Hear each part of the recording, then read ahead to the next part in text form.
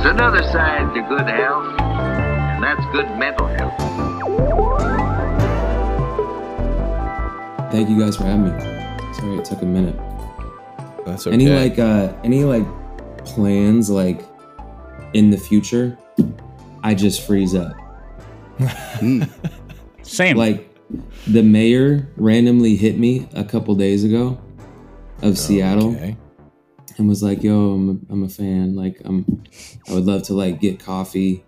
I'm like, "Oh, thank you so much for the nice words." Like yada yada, and then he was like, "All right, like when are we getting coffee?" And I left the mayor on red for like 3 days. Then when someone reminded me today to circle back, I hit him, and he was like, "Yeah," I was surprised that he just left the mayor on red. He pulled rank on you. And that's when I knew we had a real one. Seattle's in good hands. Culture operates above politics these days, I guess. It's just, do you like to operate where like people throw a date at you and you're just like, be here right now, and you can just say yes to it? Yeah. Yeah. Okay. Yeah, that's the move. I mean, because, you know, in the last decade, I've had my whole life like scheduled for me. Right, like planned out. Yes. Even like with golf, people are like, "Yo, like, do you want to play this week?" And I'm like, when? I have no, I can't. I don't know. I don't know what Right. You legitimately don't know. I don't know. Like I'm bad at it. It's a character defect. I'm trying to get better. It drives the people in my life nuts. I maintain real quick that golf is the thing that made me be on time for the first time in my life. Oh yeah. Because like if you're late for your tee time's gone. Oh, 100%. And when people hit me and they're like, "Yo, I'm going to be late." I'm like, "What? Like, do you know what it took for me to get here on time?" Like my brother just did this. Like we had a tee time the other day and he hit me like, "Yo, I'm going to be 20 minutes late." I was like, "Yo, I cussed out the dog. Like my kids have seen a whole new side of me because of the fact that I wanted to be on time, and you're going to be late for a tee time? How?" That's sacred. It's sacred. And we might not get to golf now. Right. And when you show up to a tee time 20 minutes late, you know, your partner's on hole 2 and you're getting there all flustered and you're like, "All right, You've missed a whole 9th of the experience." Yes. I'll drop one in the fairway and it's like, it's not the same. Not the same at all. Yeah. You can't post that score. Definitely not. You can't. It's not going towards anything. So first question for you is requires less of an answer and more of a reaction. So I'm going to set the scene for you real quick. 2012, I'm at Lewis and Clark College. I'm a freshman in Portland, Oregon. I'm not sure if you remember, but that's the same year thereabouts that Thrift Shop came out. Big year for Ben Haggerty. This is true. Halloween comes around. Me, a pasty white kid with blonde hair and some Irish jeans, thinks, "Come on, I got to pull something together, fellas. I just want you to look at this real quick." And I need thoughts. Damn. I mean, from this angle, you know, you could tell you pulled that shit together last minute. You know, you could tell, you know, the gym wasn't like a everyday thing for you, which I respect, and it wasn't for me, so that's accurate. But you know, you killed it. You know, you're in there. Wow. You have no idea how happy that just made a couple of my friends. Wow, that's validation. Right there. Lewis and Clark, man. Yep, I did a mini show with Lewis and Clark. Really? Probably before you were there. Yep.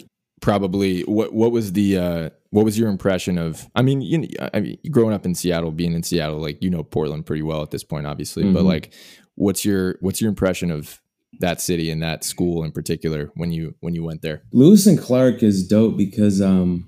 It's kind of like in the woods and shit. It's like up in the. It looks like Hogwarts. Yeah. It's right. Like, yeah. I've done a couple shows there. There was definitely like some really makeshift shows early on.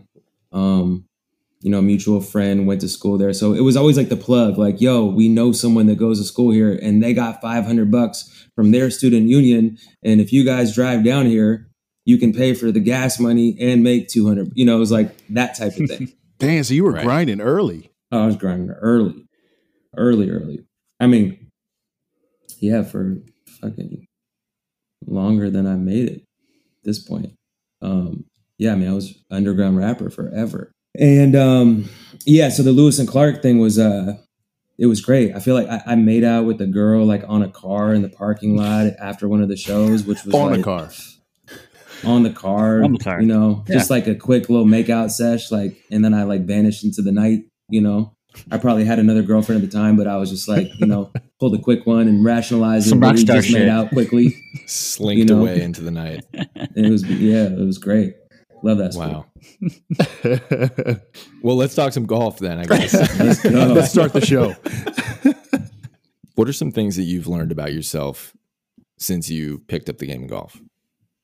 I think it's constantly teaching me shit.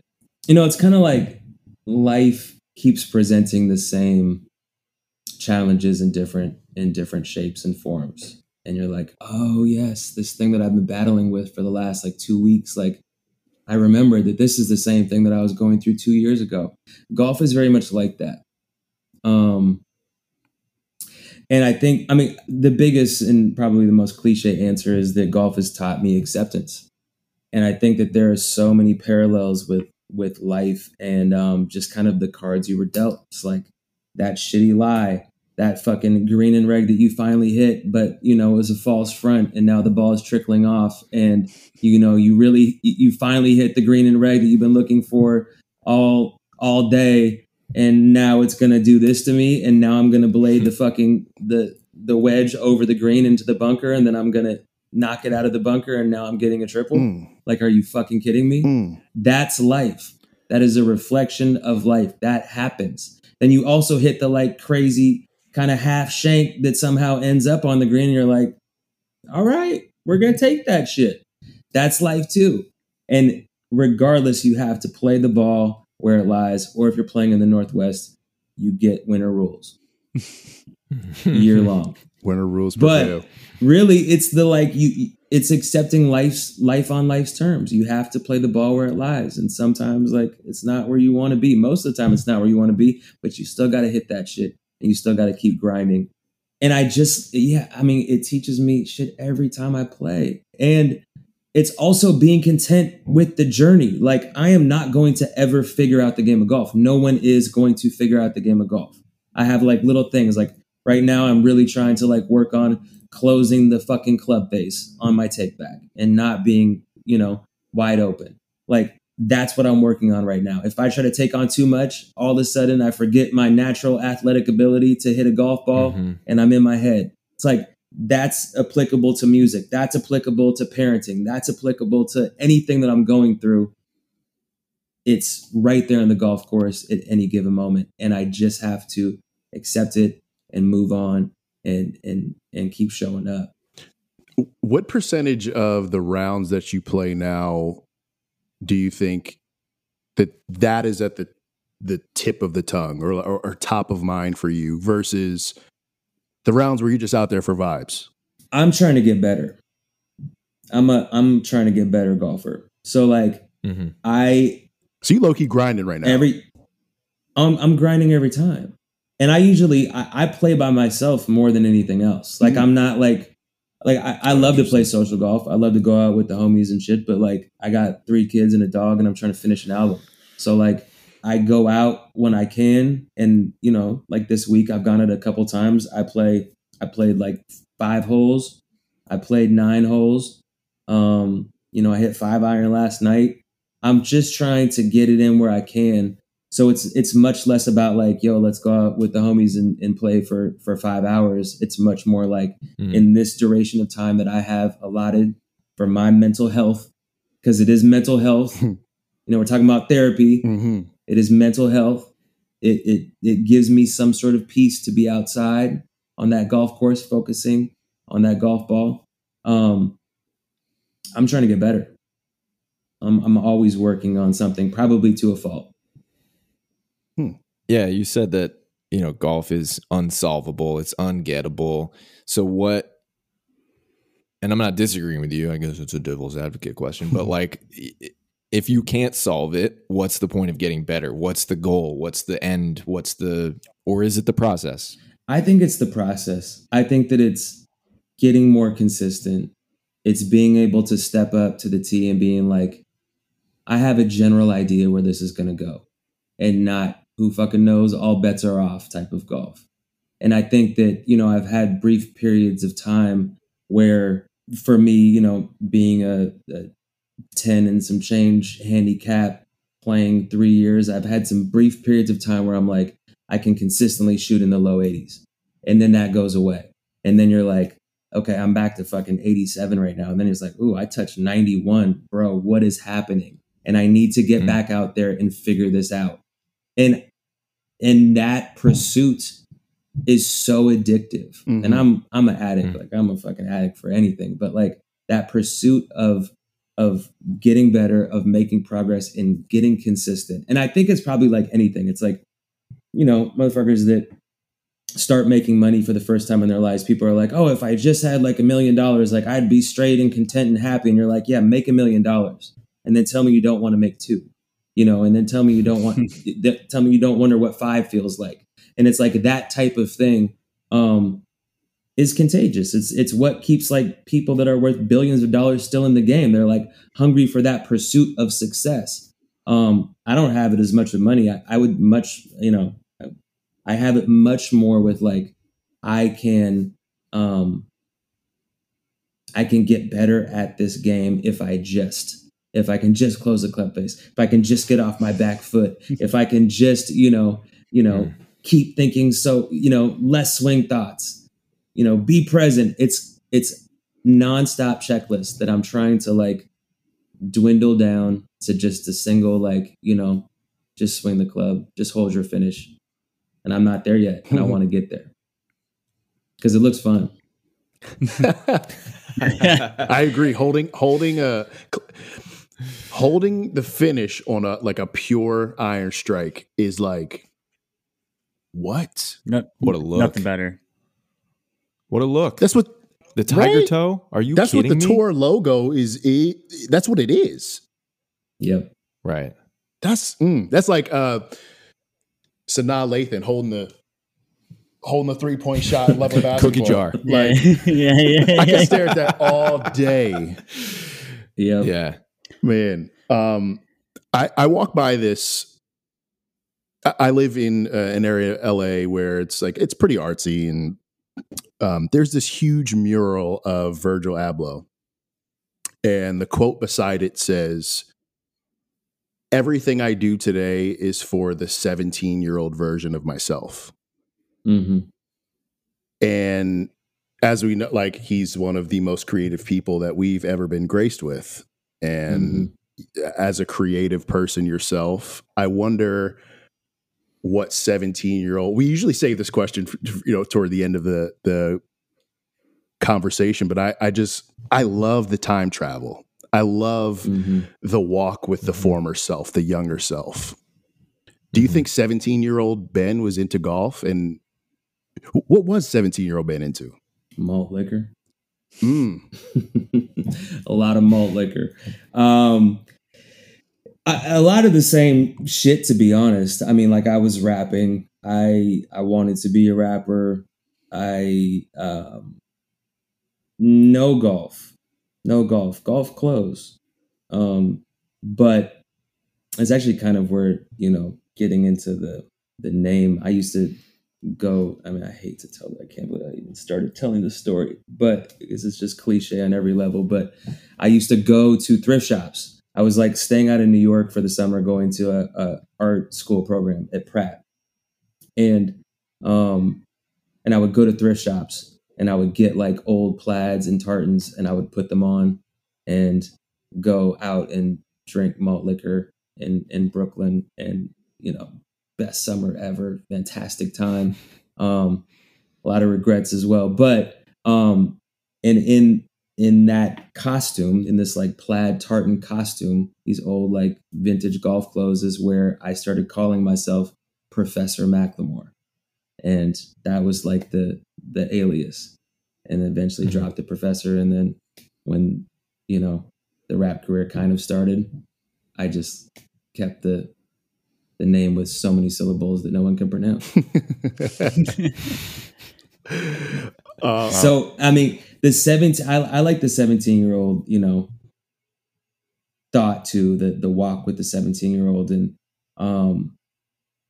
I mean, I wanted to rap. So like the 17-year-old would be pumped right now. I mean, I don't know if that was exactly the question, but like, that's normally that question of like, I would be surprised as hell that I was golfing. Although there was like a brief period in like the Tiger heyday, like 97, where we were playing like the par 3 course for one summer. I wasn't like obsessed, but like we definitely hit that. So like it might not have seemed like so crazy that I got into golf later in life, but definitely not like the way that it is now. And to take that question a step further, I mean, like if you could, and this is like the question that we ask a lot of folks, is if you could play a round of golf with 17-year-old Ben, what would the conversation look like? What do you think you would talk to each other about? Not necessarily advice, but just damn, that's so like meta in this weird way. Because I think there's part of me that like still really identifies with the 17-year-old that I was. Like I still have the same struggles. Like I didn't know it at the time, but I was an addict. I was an alcoholic. Like, and I think that and I was really struggling in that era, and I didn't know it. And it was actually in Brooklyn at fucking Pratt Art Institute that at the very end, the last day, you know, one of the kids that was there was like he was from Houston. He was sipping lean and gang banging and everything. And I remember telling him like, yo, you got to chill on that lean. Like, you know, that's going to get you or whatever. He's like, bro, the lean, you're an alcoholic. And it was the first time in my life that anyone had said that to me. And that shit hit. Because I barely did any art. I had to make up like a lie to my parents that like my art got ruined from like a fucking air conditioning vent or something. I made up some crazy lie. And anyway, it was that moment of the first real moment in my life of like, damn, I missed out on an experience because of drugs and alcohol. And this was such a dope opportunity to be creative in New York in the summer. And I fucked it up. I tricked it off. And him telling me that. So I feel like I would have that conversation because that led to so much pain for the next like damn near decade. That, you know, and it's not that like it would necessarily be advice, or maybe it would, but like I think that there would be parts of that are like, and I was seeking the truth. I didn't want to be doing it, but I was caught up in the fucking web already. You know, I knew that my highest self, the best version of me, the best artist, the best person, the best friend, all of the best really came when I was clear-headed and when I was sober. So not to go too far into the recovery fucking, you know, into the recovery talk, but that's always been an issue for me. You know, I never had any moderation. You know, I was a blackout drinker like every time. I couldn't stop. 17-year-old, you wanted to be a rapper. Like that was top of mind. Like that was your jam. 100%. Do you think 17-year-old, late 30s, I'm guessing? No? Yeah. 17-year-old you looking at 38-year-old you, do you think he's looking at 38-year-old like, damn, we did it? Like, do you ever have that moment where you're like, hell yeah, like 17-year-old Ben, we did this shit? Yeah. Yeah, absolutely. I mean, I had it like 2 hours ago. Yes. I had it 2 hours ago. Like, yeah, I mean. What was that? Well, you know, that's a whole nother conversation. We were in our own fucking therapy. It's a day of therapy. But no, I mean, like we were, you know, it was, anyway. Yeah, the ceiling you have to think back to like, I mean, I don't know what year it was when I was 17. I don't know. Hip hop was really different. It was like we had the internet, but it wasn't like it is now. You know, like MySpace hadn't popped off yet. Like there's no Facebook, there's no social media, to my knowledge at least. And if there was, I definitely wasn't on it. So like underground rap was a thing. Like I feel like underground rap now, like you have like SoundCloud and whatnot, but like still you can blow up off SoundCloud really quickly. Like O2 was like Source Magazine, Vibe Magazine still. Yeah, like it was physical. Yeah. It was a physical thing. You like went out to the store to get your XXL or your Vibe or whatever it was. And, you know, motherfuckers are bootlegging albums and selling them like, you know, burning CDs and, CDs, you know, and even in that era, like you might have a computer that burns a CD at 2 speed, at 4 speed. So like it was way different. The ceiling for me as a rapper that wanted to make it was like, yo, if I could just get a show, you know, if I could just get a fucking show. And then it's like I got the show and it'd be like the ultimate peak, the ceiling for me at that age, and even the next probably 5 years was like, yo, if I could pay my bills and tour like 500 cap rooms, I don't even need to sell them out, but that's like the tour. That is the ultimate ceiling. Like that was like the peak epitome of success in my 17-year-old head. So yes, fast forward to today, and I would be fucking ecstatic. I love that. Wow. And I'd probably be like, motherfucker, you got on the radio. You sold out. Sold out. Yeah. I mean, maybe the first time you heard yourself on the radio? Yeah, I was in LA and yeah, we had like, I don't know what we were doing, but we had the whole van and full of people. I don't know if we were on tour or what, but yeah, Thrift Shop came on the radio and that was crazy. That was super crazy. And because I never, like, looking back on Thrift Shop, I never thought that was like, I was like, I'm rapping about fucking used clothing. Like, this wasn't a swing. This wasn't like, let me take my fucking pop swing on this one. This was like, you know, this is a random fucking song. It's a niche. Yeah, absolutely. Hit. I was like, you know, this is, very niche. And so all of that started to happen the video started to go kind of viral, and then like alternative radio started to play it. And I'll never forget, it was like, because we were distributed, I still am distributed through ADA, which is a subsidiary of Warner. And Warner was like, yo, like, this is actually doing something at alternative radio. If you want to, put up some bread, like, we'll work this song to radio. Like, you have to spend money to get a song to radio. It's definitely like a pay to play type of thing. And my manager hit me. We were in Wisconsin on tour, and he hit me and was like, yo, this is like doing really well at alternative radio.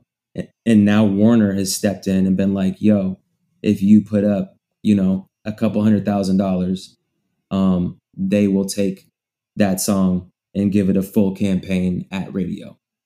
And I was like, whoa. And he's like, I want you to like really think about this right now, because if this works, this will change your life forever. And what you're doing right now, like, the whatever it was at the time, like 1,000 cat clubs or something, like, it will probably never go back to being the same.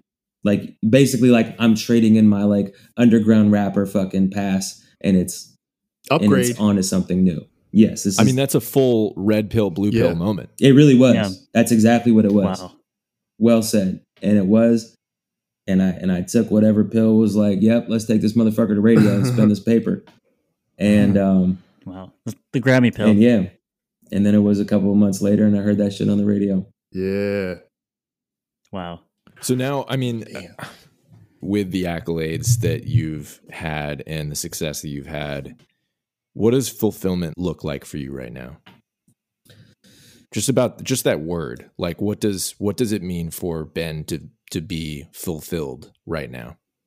I mean, I love that word because I think we oftentimes misconstrued happiness and fulfillment. And I think that happiness is this fleeting thing that we're always kind of chasing after. It's this, it's this way that we gauge whether or not like our life is going well, if we're happy. Do we wake up happy? Does our job make us happy? Are we going to bed happy? And like, through the course of the day, like I'm up and down at any given time. There's moments of stress. There's moments that I'm happy. There's moments where I'm fucking depressed, like whatever. Like, and I think that I don't know, is just me or if it's just the normal human experience. But I do know that happiness comes and goes quickly for humans. I love the word fulfillment because it's deeper and it's broader. Fulfillment to me is a spiritual. There's a spiritual component to fulfillment where holistically, how am I doing? Am I showing up for my kids? Am I getting quality time? Not just like getting through the day, but am I actually enjoying, waking up at 7 o'clock in the morning after I was in the studio till 2 and I'm off multiple nights of 4.5, 5 hours of sleep. Am I enjoying, breakfast with my kids? Am I really present for that? Am I showing up to the studio with love and with or fear? Do I have faith or fear going into my day? When I'm in a place, to answer the question, when I'm in a place of faith that I'm right where I'm supposed to be, it's just like golf, that like, I might not know why, I'm into the trees again, but you know what, like this is where I'm supposed to be right now. And I'm going to learn something from it. Am I content with where I'm at and know that like, for me, I'm a spiritual person. I choose to call my higher power God, not tied to any religion, but that's the word that I use. If I'm right in living by God's will and not trying to force shit, that's when I find fulfillment. When I'm of service to other people, when I show up, when I'm a part of a community, when I realize that this whole thing is so much bigger than me, that I'm just a conduit and let me play my position, whatever position that is, I'm going to run the route, even if it doesn't make sense.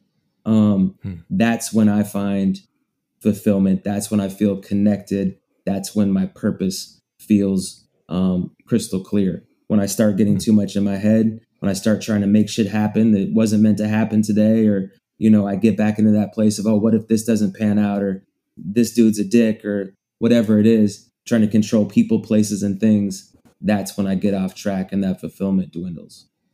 That's like the true walk of meditation.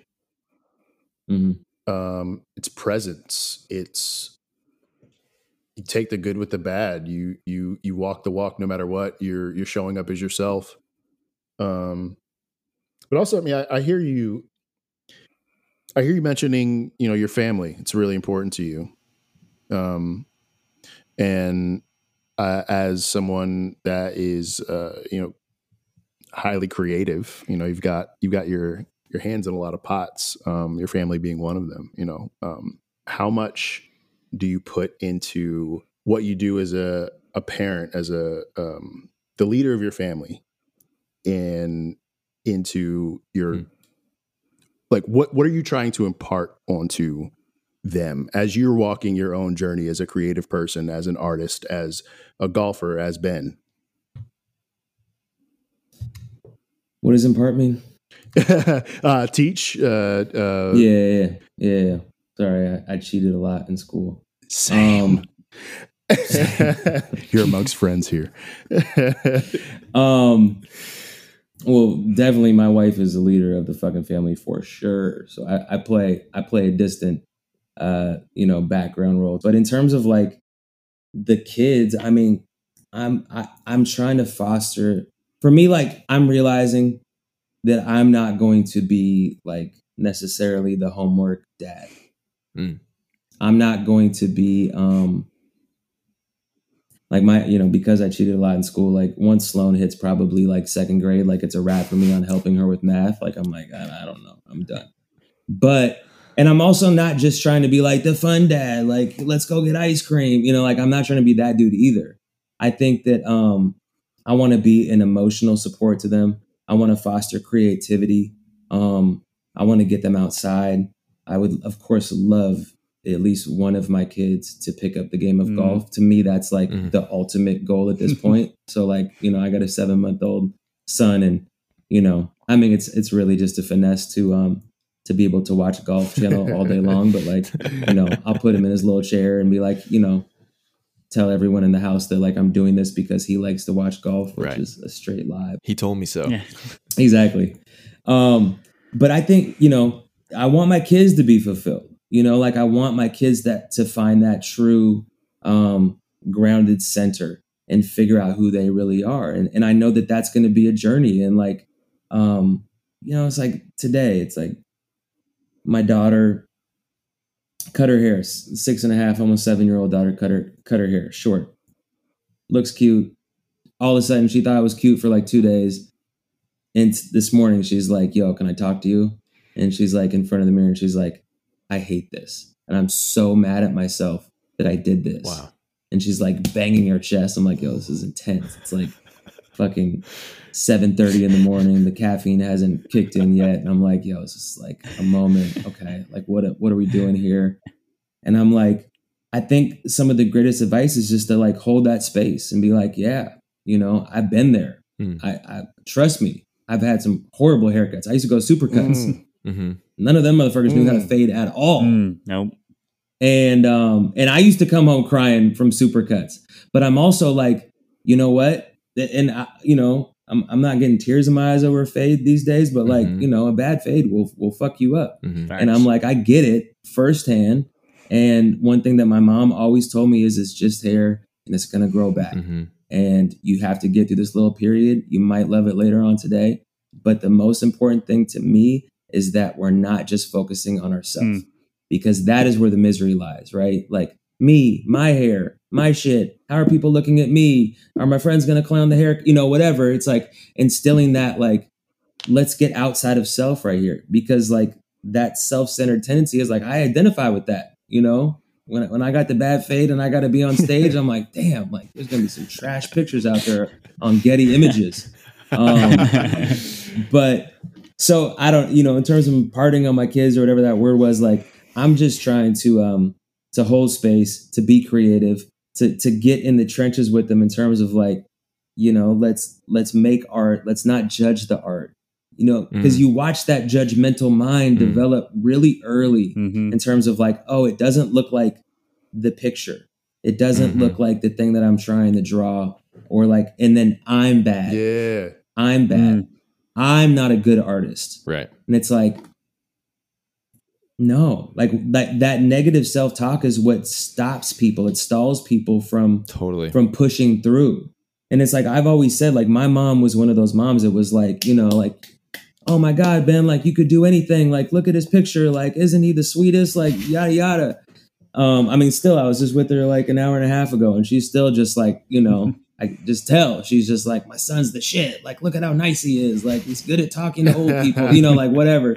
And like, and I had that sense of confidence from my mom, who just gassed me all the time. And I think that can go two ways. It can present a sense of like false confidence.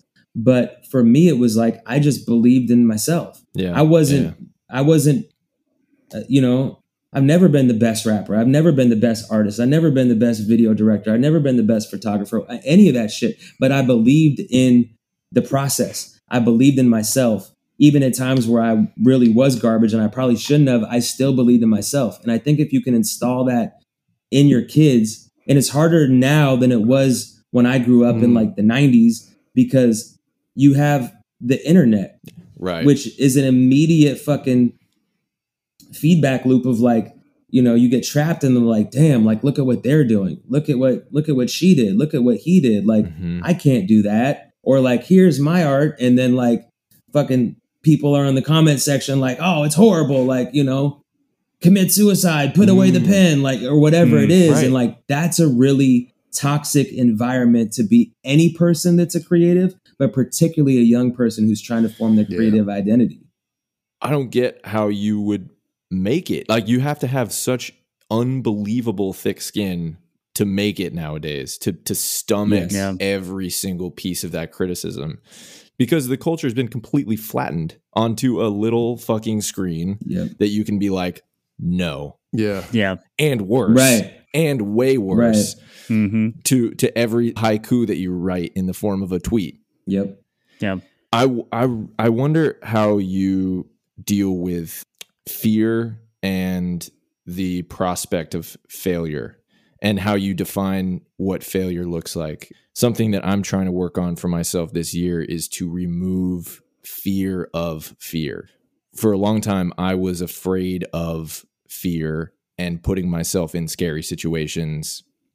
What I'm trying to do this year is put myself in more uncomfortable situations to see what I can produce. Right. And I'm wondering, because you seem like such a confident person, and obviously you said that was instilled in you from such a young age.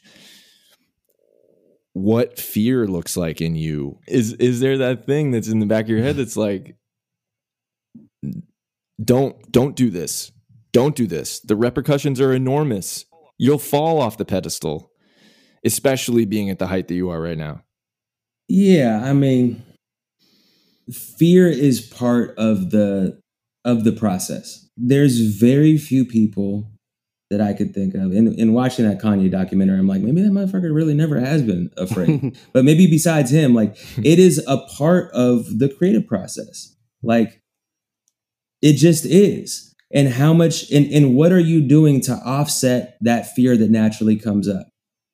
And that's where I think, your question about fulfillment, it ties back into that, because when I'm doing everything that I can to be the best version of me, fear dissipates. When I'm putting in the work to connect to a place of faith, the chance of fear seeping in is lessened. And it's not that it doesn't pop up, it does, but fear is insidious. Like, fear is one of those things that you're like, you'll live with that motherfucker your whole life and not even know it, because it's just constantly part of you.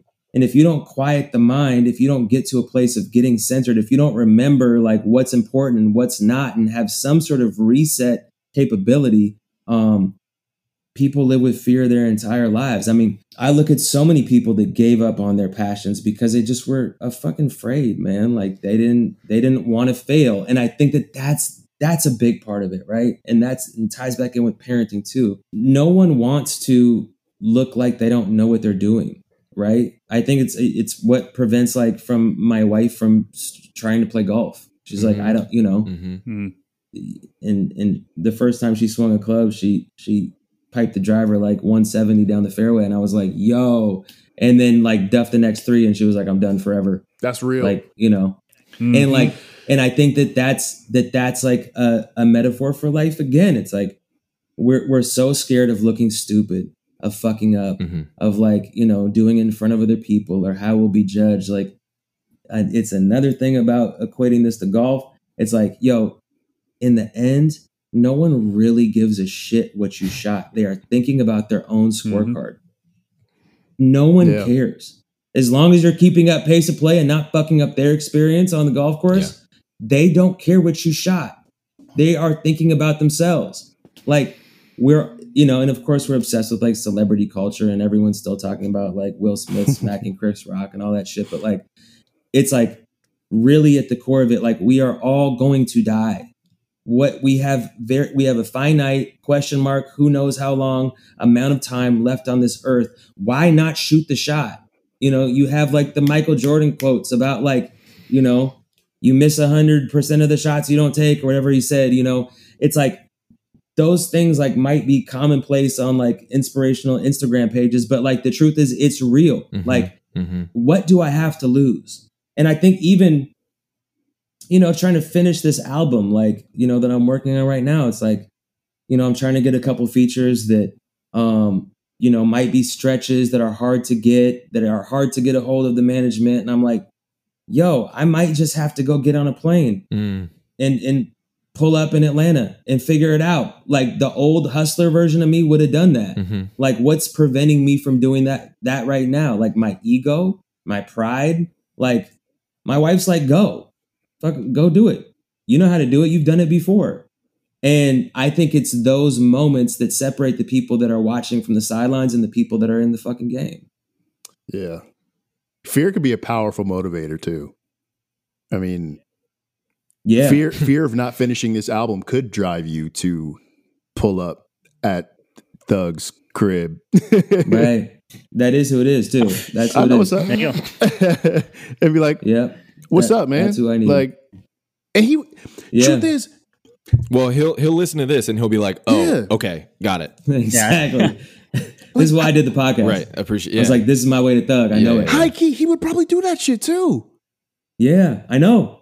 But I have to get to him and I have to make that shit happen. we're gonna. I swear to you right now, we're gonna throw up the fucking bat signal as soon as we're done recording. Thank you. I appreciate that.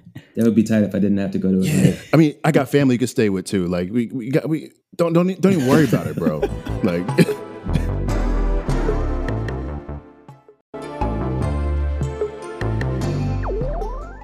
How much do you think about death? You brought up our finite time that we have on this earth. How much do you think about that? I think about death a good amount. It's tough to quantify it. I think that I think specifically as an artist and specifically as and this might, I might be off base here, but I think as an artist with a platform, but I think for all of us, like, what do you want your legacy to be? And what do you want to leave here?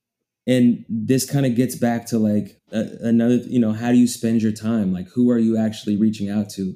I think it's so easy to get really fucking busy and miss out on the life that's like right in front of you, trying to chase some other shit. And I was thinking about it a couple hours ago. Everything was a couple hours ago, but it was. And we were talking about service, being of service to others. And how it's the quickest route to get outside of yourself is to help somebody else. It's like It's like the secret to fulfillment that's right in front of us all the time. Yet like everyone's like, yeah, whatever. Like, let me keep pursuing on the path of like me, miserably. Mm-hmm. But I have a friend that just did a long bid in the penitentiary, in the feds, and I was like, we were talking about, because I've done a lot of work in jails throughout the years. And we were talking about that. And I'm like, fuck, dude, he's been out for like a minute now and I haven't even gotten lunch with him. Like, and I've just been busy, right? But I did play 9 holes yesterday and I did make time for such and such because that was advantageous for this deal that was going to happen, or like, whatever. But I haven't even showed up for the homie that hasn't been home for like 8 years. And I haven't even thought about him. And that shit scares me kind of, that's like a reality check of like, yo, how present are you actually right now?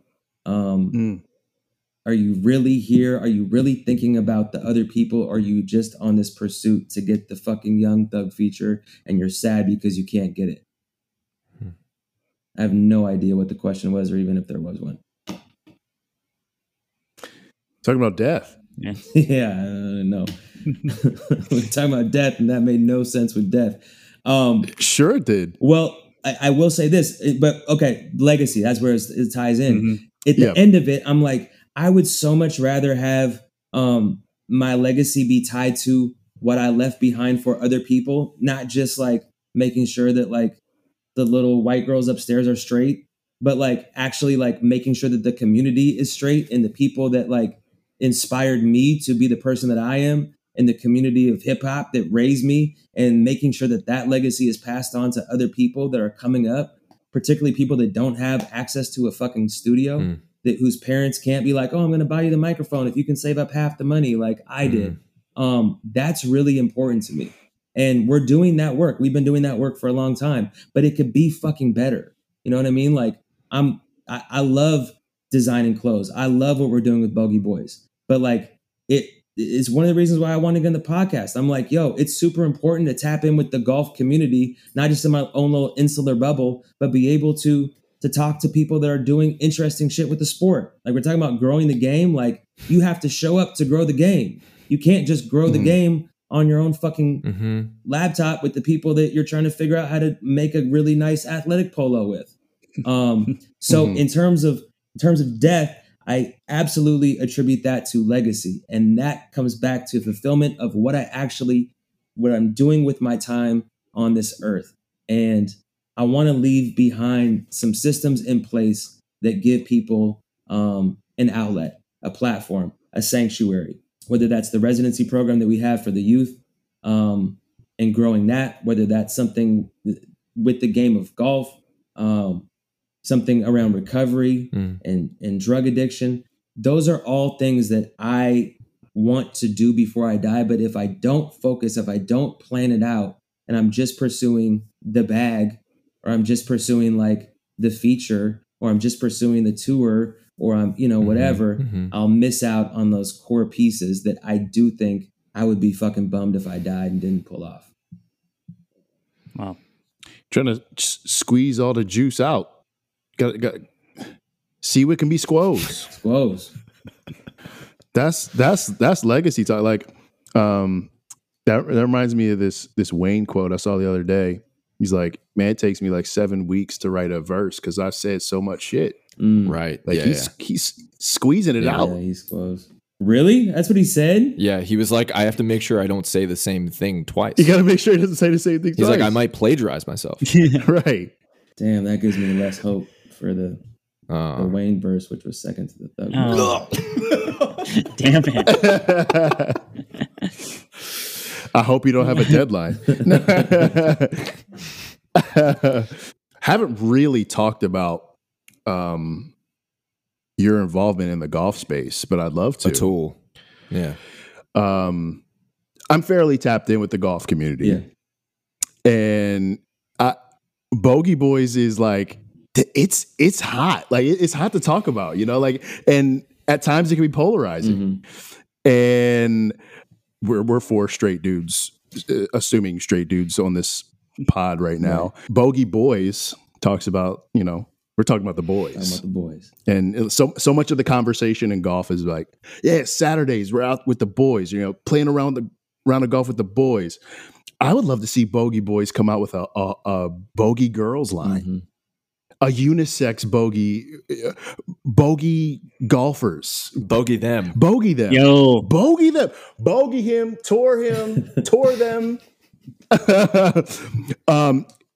What's the creative runway there with Bogey Boys? Is there a conversation about that? Yes. I think the answer is that the clothes are unisex.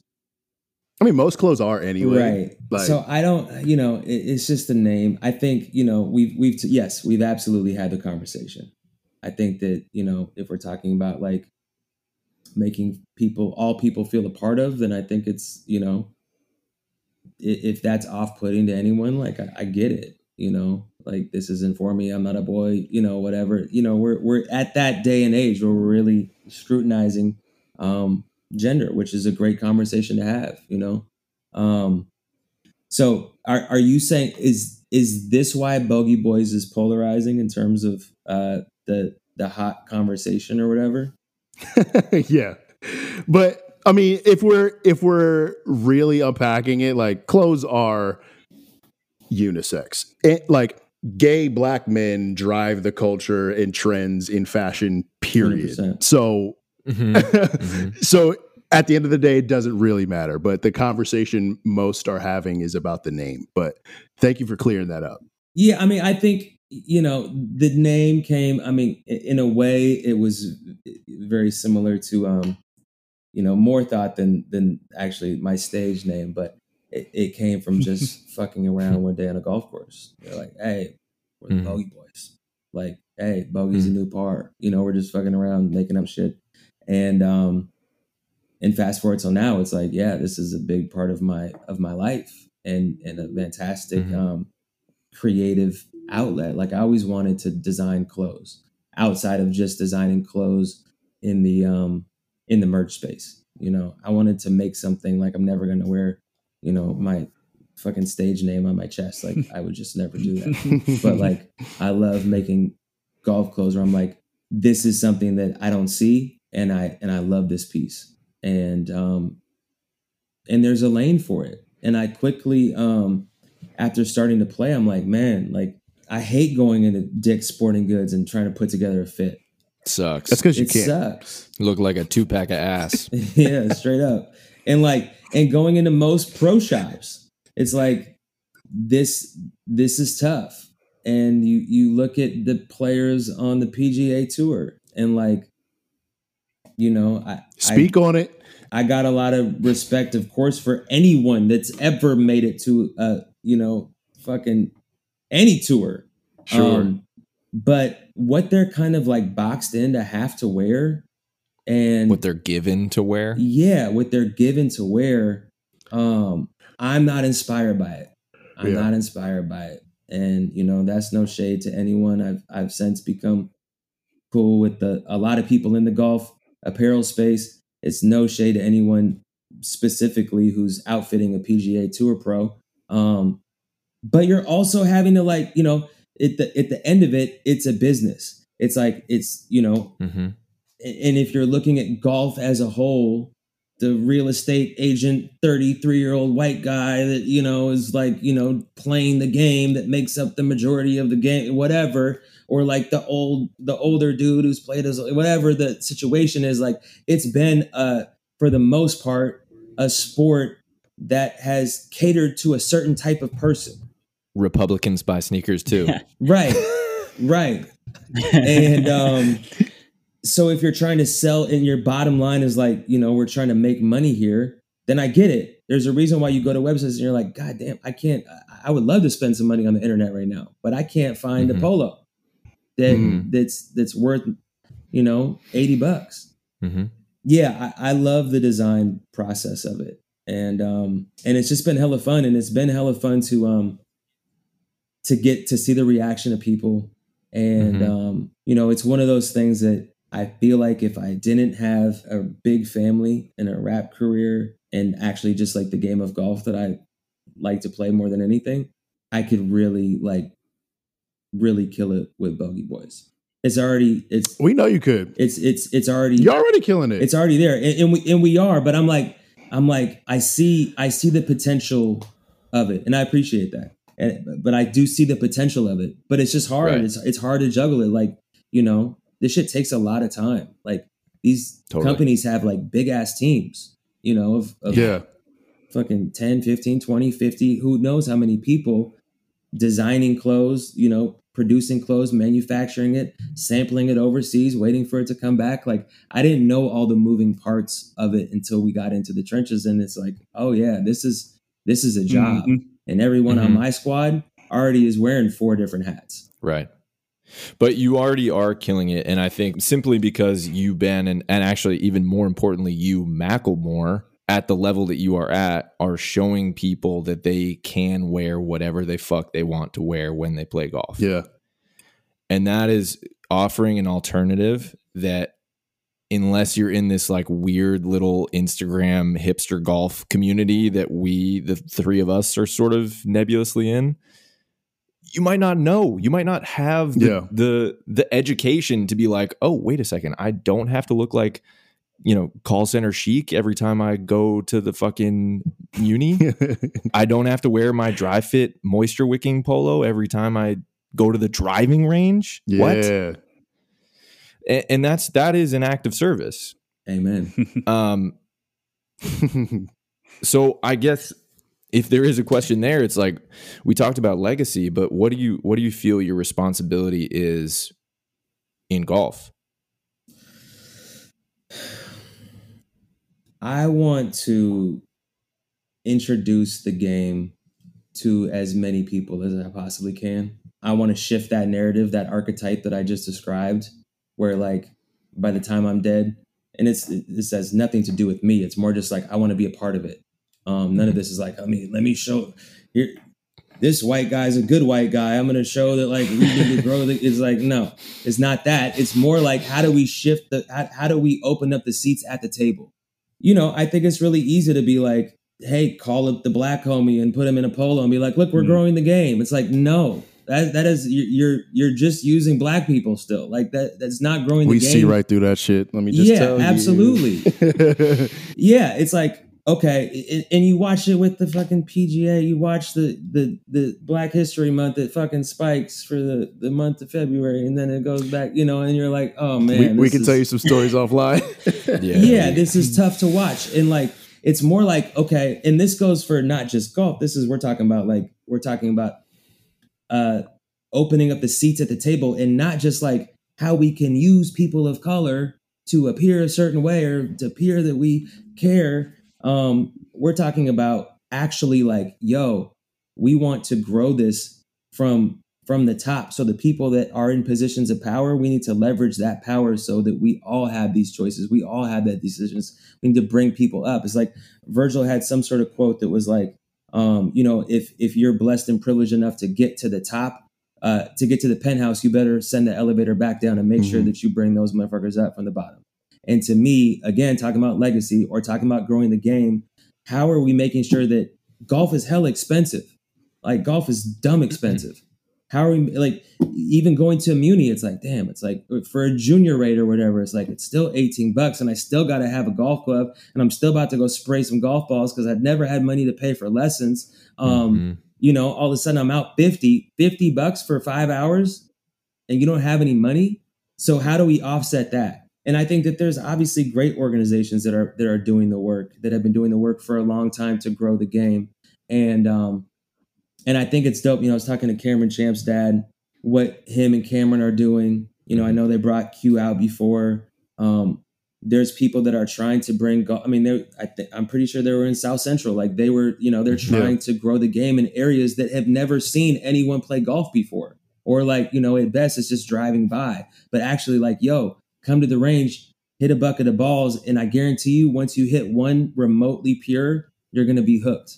And once we get you to that point, then come on, let's go. We got you. And you don't have to worry about, greens fees and figuring out how to get a set of clubs. Yeah, Connor, I love how you brought all that back to service, because Ben, I've heard you say, you are a guest in the house of hip hop, and it looks different in golf. You look like what most people who are in golf, feel comfortable around. Right. But you bring something with that. Like you bring the hip hop with you too, wherever you go. So when I hear you saying, you're looking at the upper levels and you're looking at how accessible we can make it at that level. When Connor asked the question, what, I forget exactly how you worded it. What is your responsibility to golf, or what? I see that in what you're doing, and I appreciate it, because there may not be those that understand everything on the music side. They may not understand what's going on with the fashion and the golf and the clothing side, but you have a purpose and you have an intention, and that's clear. And I'm glad that we unpacked that. And with that, I think it's time to get into some meat and potatoes. I hope to see you at Pebble Beach Pro-Am next year. Every year until they kick me out. Good. That is blocked on the calendar forever until they don't give me the invite. So you win 2023. You're hosting the dinner, the championship dinner for next year. You're inviting Q, you're inviting Alfonso Ribeiro, you're inviting Patrick Mahomes, you're inviting Group Golf Therapy, and we're all at your dinner table. What are you serving us? What's on the menu? Oh, man. Well, my favorite meal is chicken and waffles. Come on. Candied yams, maybe just some steamed broccoli, just because as a side with all that, you have to have a green. Okay.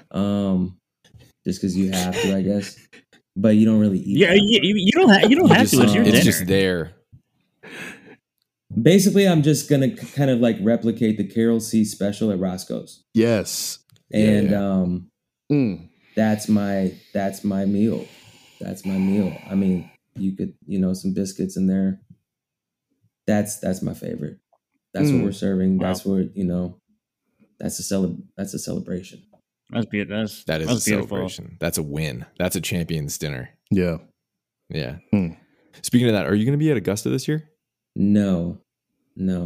Which just kind of like dawned on me like, But he might be in Atlanta. Hey. hey, you know what?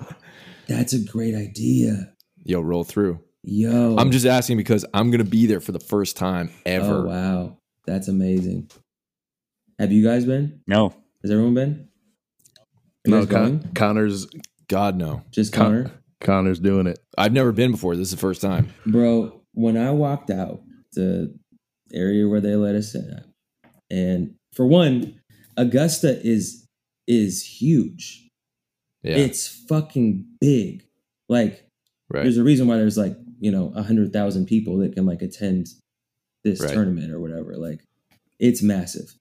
And when I walked out, little amen corner, hole 13. And I was just kind of like in my zone. I wasn't, I was just thinking, I got goosebumps just even talking about it. I'm walking out and I hit that little right with my eyes and I saw all the flowers. Mm. I'm talking about colors that you didn't even know were colors. A vibrancy, a saturation that you didn't even know existed. Grass, like it was like this plush carpet of perfectly manicured grass. Like I'm not talking about like, oh, I went to a really nice country club that my like homie belongs to and like, yo, it was crazy. Like, no, not that type of grass. I'm talking about grass that you have not seen before. At least me. I hadn't seen it. Oh Wow. my God. And that's coming from the PNW, famously green. Famously green. This is different. This was like, they don't let a motherfucker walk on this grass vibe. Earth had her titties out that day. Yes, that shit. And then this was last year, so this was the COVID year, and this is at 25% capacity. I don't know if hopefully we never go back to that, but I'm glad that I got to watch the Masters in person at 25% capacity. It's probably the purest experience you could get at the Masters right now. Yeah. I mean, besides Tiger playing, he wasn't playing. But right. outside of that, Wow. I mean, you're just right. You're right there. You get to be wherever you want to be and see everything. I'm glad we recorded that because that was beautiful. That's like meditate to that. That was amazing. You gotta put that in a song. You're gonna have a great time. Put that on a shirt. On the sensory experience wavelength, what are some of your favorite golf smells? I'm trying to think of an answer that's not grass. I don't have one. We're developing candles, by the way. Are you? Yeah. Yeah. That's fire. I love that. When you hit like the tee box on one and you get that little breeze and you smell that freshly cut grass, I don't know if there's a better smell. And you got 18 in front of you. Who knows who you're going to be that day? Who knows who's showing up? All the possibilities. Yeah. God. Who are you going to be that day? Let me just be here right now. Let me just swing this club. Are you guys all really good at golf? No, we're terrible. All right. Yeah. Like, what's everyone's handicap? We're fine. Yeah. I don't know. I don't keep one. 7, 6, 7. Yeah. You and I would hang out together. I'm around a 10. Mm-hmm. We all played D3 in college, but like not saying much at all. Like Lewis and Clark, it's like nah. There's no athletic We program. were like the fifth man. Yeah. What is the time on the golf course where you have laughed the absolute hardest?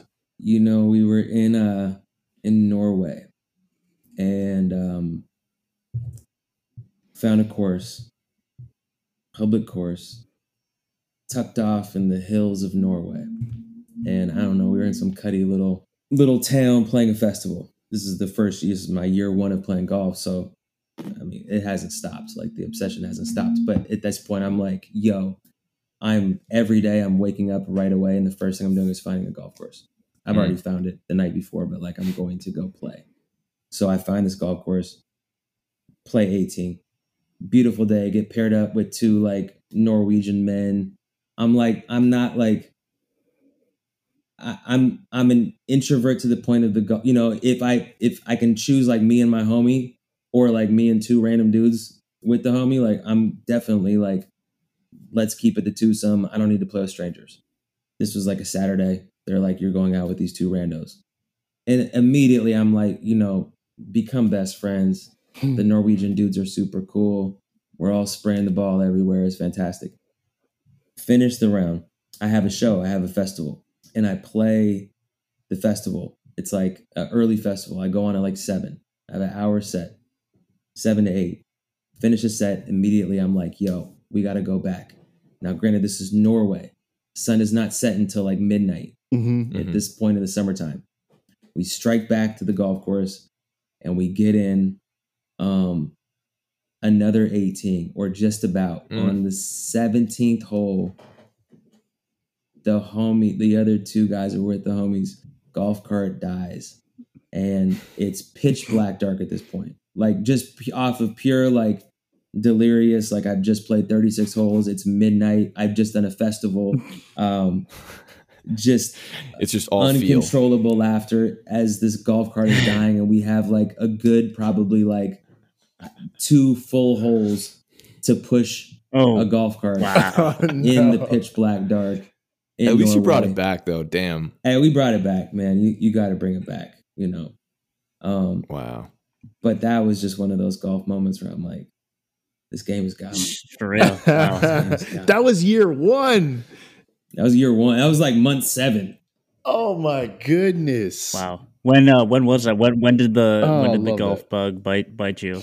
Right away. I got dragged out day after Thanksgiving. We were in Hawaii. I found a fairway bunker. I had been spraying the ball all over. I'd hit multiple houses, like the whole shit. I'm like, I'm going to get sued. This game's trash, but like, let's keep playing. So I was trying to beat my brother. He said that he was a bogey golfer. Motherfucker has not shot bogey ever. But, I find a fairway bunker and grab the 5-iron and I just peered it. And it was like, boom. What is that feeling? What was that? And I want that again and again and again and again. It was just that, like, it was that moment. It was a wrap. I was like, I'm going to fucking Dick's Sporting Goods or whatever it was, and I'm buying like the first set of clubs that I possibly can. Yes. There's something that seems serendipitous in your investment in 5-iron golf facility now. Yeah, right. And I fucking hate 5-irons, like the actual club. Like I can't. I took mine out the bag. Yeah, me too. I put it back in for like punching out, but then I got a 2-iron. I'm like, yo, the 5 can go. Yeah, I don't play with a 5-iron. I can't hit a 5-iron. Nor I. That's weird. Both you guys same? Yeah, I don't play with a 5-iron either. Neither. That's crazy. Usually people are like, oh, I love my 5. Nobody loves their 5. Yeah, no. My 4 is the ride or die, though. The 4 is like, that's the utility club. See, I don't have a 4. I hesitate to use the word goal, but is there anything that you hope for yourself in the coming year with regards to your mental health? Any practices that you want to implement? Any behaviors you want to double down on? Any behaviors you want to roll back? I was really hoping that you were going to be like, your goal for golf in the next year. We can hit that too. I'm like, oh, we got to talk about fucking mental health shit. No. It could just be like the stress from trying to finish this album. Like finishing an album is horrible. It's like the worst part of that. The creative process, hands down, is finishing. It's like, you're trying to get the last minute features. They're like impossible to track down. You're like, all of a sudden you're like, why is this so hard? The self-doubt kicks in. You're like, and then you throw in a pandemic. You're like, yo, we've been camping on so much of this music for way too long. Like this motherfucker would have been out and I wouldn't have had to second guess all this shit had this not have happened, yada, yada. I don't know if it's just because I'm in that, like the throes of trying to finish this thing, but I've been fucking angry lately. Like I've been pissed. And then it even translates to the golf course. Like I'll be like, I'll hit a bad shot and I'm not like super vocal, like pissed off golfer guy. Like I can turn it over pretty quick, but like, usually that's my sanctuary. I say the golf thing because like usually I'm out there and I'm like, okay, I'm letting all the music shit go, and I'll be out there and I'm like, I'm still fucking pissed. So I need to kind of address that. I don't know what that is exactly. I think that a cool answer would be like, oh, I would love to like up my meditation practice, but like, bro, I got so many kids. It's just not going to happen. It's just not realistic. No, that's the cool answer. Yes, honestly. It is. I would love to continue. I think for me, working recovery, finishing the 12 steps that I'm working on currently would be a fantastic goal for my mental health. Yeah. You working your steps right now pretty hard? No, but I need to tap back in because I'm fucking really mad at everybody. So yes, I should be. So I think that would be a good goal for the next year. And in terms of golf, man, I'm trying to touch that single digit handicap, but I'm not that good yet. And even my like 10-6 or whatever it's at, like I'm taking gimmies, man. I'm taking fucking breakfast balls. Like it's not really real. Because then you go out to like handicaps we just play are a construct, right? We just play like lenient golf rules, and the ball really is plugging up here like most of the year. So like the winter rules are real, but then all of a sudden you're like, well, if I moved it like 6 more inches over from my allotted 6 inches, like I'd actually be able to maybe get to the, we just finesse the shit, man. Like I'm a trash golfer. I'm finessing, if you ain't cheating, you ain't trying. Like I'm just doing the best I can. But all of a sudden I have this handicap that's definitely better than I actually am. And I'm like, yeah, I mean, I'm playing to probably more like, who knows what. But I would still, there's been moments of my golf career where I'm like, bro, if I could just like, if I just would have made those 2 putts, I'm back in the 70s. If I do it a couple times, if I just touch that 9, be a 9-9, I don't care. But if I could get down there, that would be something. I would love to do that. Last time I said this out loud, I was doing a photo shoot for Men's Health, which was a very comical experience on every level. But I went out with like a golf trainer who's like a dude in the industry, and he was like, what are your goals or whatever? And I was like, I'm trying to get to a single digit by the end of the summer. And he was like, this summer? But like wasn't like, but was like dead ass, just like, yo, you have a long way to go. So, you got to set those goals though. You know what I'm saying? He's like, you see that with that midsection? Like, yeah, exactly. That's exactly what it was. With that thickening middle. You know what I love about the handicap system though is that like it's your potential. Right. It's not like what your average is. Not at all. Absolutely. It's who are you on your good day? And I feel like that is such a weird, like for golf. That's such a weirdly optimistic way to score the game. Completely. The handicap system is crazy. And people don't really understand that. I'm like, yo, I don't shoot fucking 10 strokes over every time I play. Like if I do that, like I balled out of control. Have I done it a good handful of times? Absolutely. And have I also taken some gimmies from the homies? Absolutely. Yeah. Of course. But of course. Well, I didn't have a meat and potatoes question. I was actually more so curious as you're in the album grind mode or have been for a while. Has your love and grinding with golf, has that had any sort of impact or affected the way that you've approached your music? Well, I think one way to answer that question is yes, because I don't want to be in the studio as much as I used to want to be. But I think also like part of it goes back to like what you were saying about Wayne. I've been rapping since I was 15 years old. Like, that's a really long time to be writing raps. And I've rhymed I've been rhyming for fucking ever. I've rhymed all the words. All the fucking words have been rhymed. Like, I can immediately go through the fucking mental Rolodex of what rhymes with what. Like, I know what words are immediately like get you back to a corner, and there's days where I'm writing and I'm like, I can't believe I'm still doing this shit. Like, this is crazy that I'm still rhyming words. Like, and it's been so long. Like, and I still really enjoy it. I still really do. But like, it's not the same. It's not. You look at the fucking greats. Like, everyone slows down at a certain extent. Like, you know what Andre has said about hip hop makes hella sense to me in terms of where he's at in his career. And he's like, this is like a young dude's game. Like, even like where hip hop comes from, like the hip young cat, like that's where this is derivative from. Like, and you hit a certain point. It's like, I'm not youth culture anymore. You know what I'm saying? Like, I got 3 kids. My dog just got neutered. Like, that's some grown man shit. You know what I'm saying? Like, I had the foresight to get that motherfucker's balls chopped off. Like, poor guy. Yeah, I scheduled it, you know? So then I think about, you know, and then you look at like what's popping on the fucking internet and, you know, whatnot. And like, at times I'm like, yo, am I like turning into that, like, you know, that bitter guy that's like, man, but you don't remember what it was like in the 90s, you know, whatever. And like, I never want to be that dude. Like, I listened to a lot of shit that came out fucking yesterday. But I do think that I don't know. There's something, and I'm forgetting your question, but like, the golf in the studio. I do think that there's some sort of pivot that is naturally happening and going to happen, and I feel really lucky that I found something that I'm super passionate about right now, and that's Bogey Boys, and that's the game, and everything that I can do with both of it.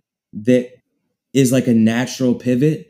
Where it's not like all of a sudden, you know, you get cut from the team and you're like, fuck, now I gotta like sell real estate, I guess, like, or whatever, you know. In no shade, I got a lot of homies that played in the league that sell real estate right now, or like, you know, hell yeah, like that's great, but like they're not passionate about that. They're just like, what do I do?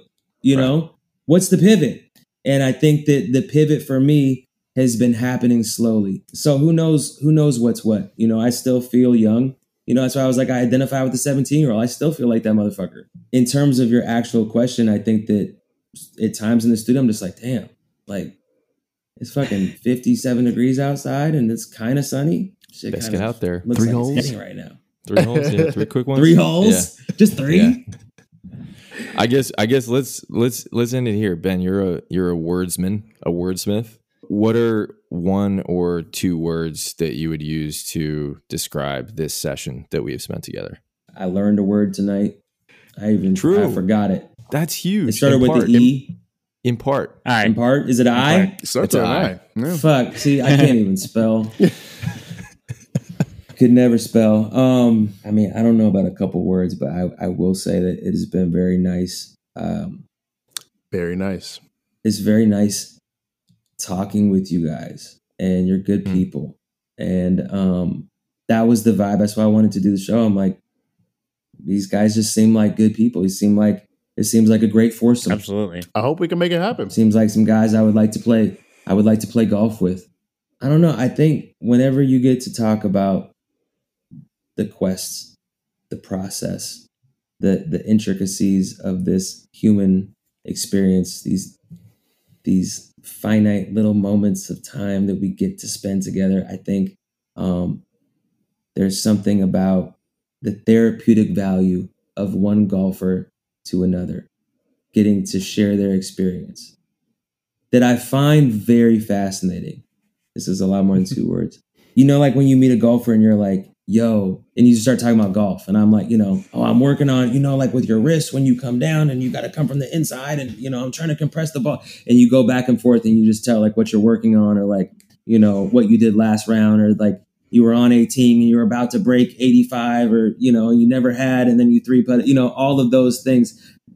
I think that this has been therapeutic. And, you know, sorry to take like the name of the podcast and add a couple more syllables and flip it, but like it's been therapeutic. It's therapeutic to talk about life with some other men, with some boys, with some fucking boys. Yeah. No, but with anybody, Bogey, anybody, that that's down to go there and unpack the shit. So I commend you guys for doing some shit where people can get honest and tell their truth.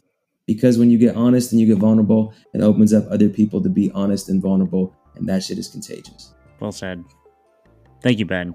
Yeah, we appreciate that. We're crying in the Crying. club. Thank you. Yeah, no, I love it. I got a lot out of it. Thank you guys for the invite, man. I need a hat too.